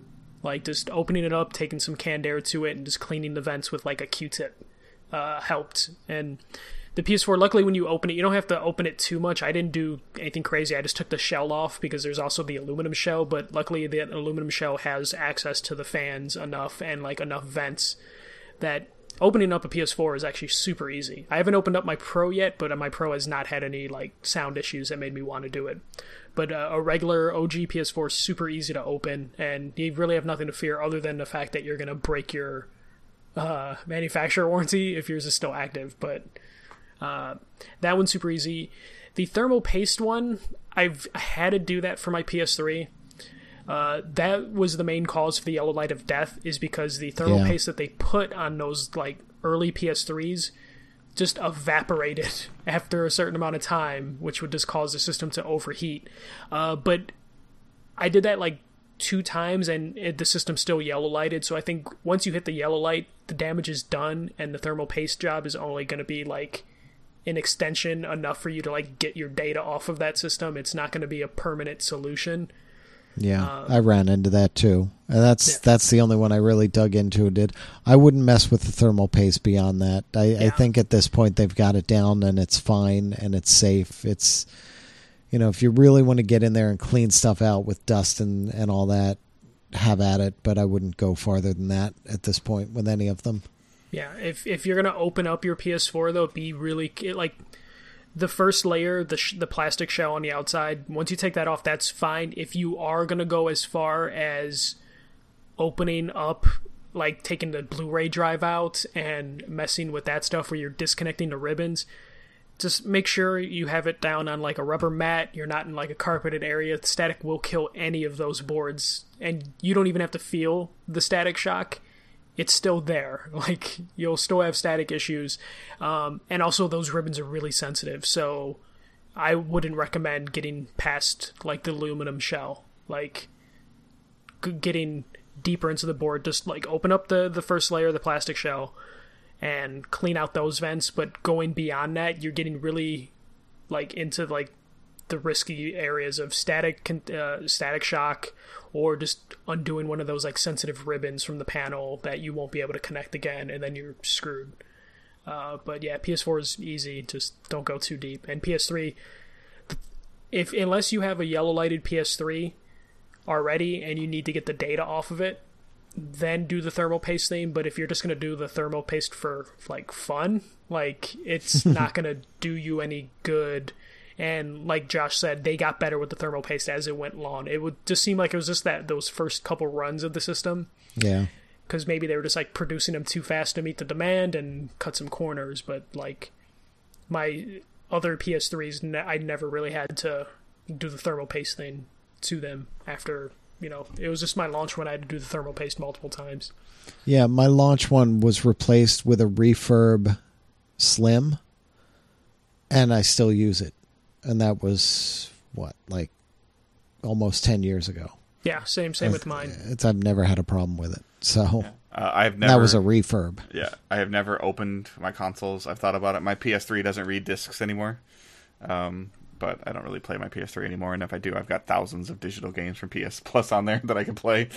But the extent of opening of my PS4 was to put a 2 terabyte hard drive in there, and that's not really. I wouldn't call that opening. I would just call that sliding the door open and changing it. Yeah. But I still have a launch day PS4. It's not loud. I've never vacuumed the vents or anything of it out. It doesn't, make any like ridiculous noises or anything like that I'm aware of, or nobody's ever said anything. Sure, it runs, like the fan will run for a minute or whatever. But so I've been fortunate. I'm kind of like waiting for the day that I turn it on and it's like I'm not going to work anymore. Yeah, and also remember, even if you clean it out, some of the games just run hot and will make your fan spin. Like Uncharted 4 made my system sound like a jet engine every once in a while because it was just pushing the system, and God of War had a couple moments. Some of the more complex games, or the more beautiful the game is, the more likely it is going to get that fan to start spinning, even if you dusted it or not. And he had a bonus question at the end really quick. Are you excited for Tokyo Game Show? Hell yeah. Might be more Kingdom Hearts Worlds revealed. Let's do this. Yeah, I mean, it's just another show. Another couple weeks later, there's another show and more news, and that's how I see it. It's TGS and then Paris Games Week and then PSX if there's a PS, if there's that's the order it's been going in. So, yeah. Then you get a 4 or 5 month breather, and then E3, and it all starts over again. So. Though I hope they do PSX a little better this year, if there is a PSX, like they do, like that press conference last year, that sit-down interview thing was kind of cool. It was neat, but I want some announcements or something. Yeah. As long as we don't have to move. No, I love that E3 thing. I enjoyed that. I'm just kidding. That was cool. apparently it sucked for people at home, but I enjoyed it. Yeah, because they added this kick to like a talking head segment of just like, hey guys. But they were getting the announcements that we weren't getting. Yeah. I don't see why that was a problem. Yeah, they showed they showed the Destiny trailer that I would have loved to have seen. So. Yeah. Instead, you watched a man play a flute. Yeah. So, all right. Last question using hashtag AskPSNation, Stephen Wren. I've been thinking about this recently. Which series have you fallen out of love with, and then years later go back and realize how much you missed it? For example, I've recently started Final Fantasy. I think that's 15. It is time that I played. Wait, and it's the first time I played the series since Final Fantasy 8. 13. No, that's 8. 8. Okay. Sorry. See, you can't do that to me years ago. Yeah, after Final Fantasy 8, I had enough of the grind of JRPGs, but now realize how much I've been missing out. Do any of you guys have similar stories? For me, when I go back and the little bit that I've messed with it, but when I play like the side-scrolling like platformers and stuff like that, like Mega Man, like I'm really excited for like Mega Man 11. The Mega Man collections and things like that have been a lot of fun and stuff like that is for me, and I forget how much I suck at those games when you don't play them as a regular basis in terms of like precision platformers. Like I talked about this with like Guacamelee and stuff like that as well. Like if you're just kind of like off your game, it's one of those things where you're either in your rhythm or not in your rhythm. So, but it's a lot. It's like Mega Man and those side-scrolling platformers for me. So. I can't think of a single one. Of course not. No, honestly, I fall out of love with games. I don't.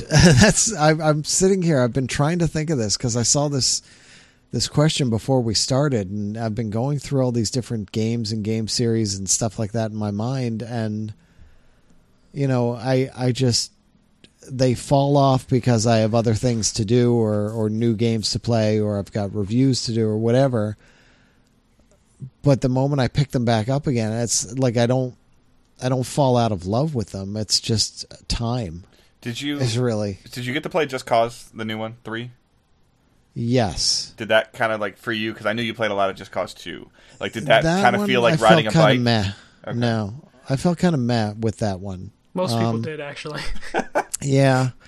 Because they tried, they saw, oh my gosh, we did so well with Just Cause 2 and everybody loved it. Let's do more, and it really didn't need that much more. That's one of the great things about Just Cause 2 was that everything worked and worked really well. Give us better graphics. They went too deep with some of the things where, you've got multiple wires that you can shoot out and you can ratchet up the tension on them and you can do, it's great ideas and it looks like they've doubled down on that for Just Cause 4 based on what I saw at E3. But yeah, I felt meh about it. Like I do want to go back and play it some more. I just haven't had time. I don't know how I'm going to feel about 4. I wouldn't say, well, maybe I have fallen out of love a bit with it. That might be the only one I can think of. I can't think of anything else. For me, Call of Duty's actually recently kind of felt like that a little bit, just because I've been messing around with all the different Black Ops stuff, to where it's like I forgot like how much I enjoyed. So I wouldn't say I'm like back in love with Call of Duty. I'm like in with Call of Duty. Because it's just like I'm not fully on board there. We're seeing each other. We're not in like in any kind of relationship. Yeah, exactly. It's a friends with benefits sort of relationship with Call of Duty right now. To where like I kind of miss just those quick matches of just like it's gonna sound like an insult, but those mindless deathmatch matches, I kind of miss that of just like I'm just gonna go in this match, team deathmatch, whatever, shoot everyone up type of thing. I kind of miss that. Didn't miss the community though, because some of the community, like I just have the Blackout beta just on mute now. Like I started that with the previous beta. I just have everything on mute. And then another one which might sound odd to you guys is Mario. Like Mario, like loved the original NES games. Didn't really play the 3D ones. Couldn't get into them until Galaxy. Fell in love with the Galaxy games. Couldn't get into to any of the ones after the Galaxy games, and then like Odyssey's fantastic. So it's like a franchise I've done that multiple times, where I've just like missed. It's almost like I missed a generation because Mario 64 didn't really care about, and Mario Sunshine was bad, but then Galaxy sparked it again. I could see that. Mario, that makes sense because there are so many Mario games and several of them are very different. Right, so yeah, that makes sense. Yeah, Mario games definitely in and out of. All right, that's not Mason. That's not me this time. Yeah. Oh no, he can walk. No, him and Mason can take over the podcast. So, all right, we're gonna end the show with that. We all seem to have some craziness going on in the house today. So, thank you guys so much for listening. We'll have some more reviews, Impressions of Destiny next week, the raid. Josh has a bunch of reviews going. I will see where we're at with some of these other hardware stuff we have coming in. I got a review of another set of headphones, the Vitric headphones I got to do. So, everybody have a great week. Thanks so much. I'll describe my Spider-Man photos next week. Okay. I can't even beat that. There's nothing I could say at this point. I'm hitting stop. Good luck. Kid just wrecked everything right now. He's just breaking things.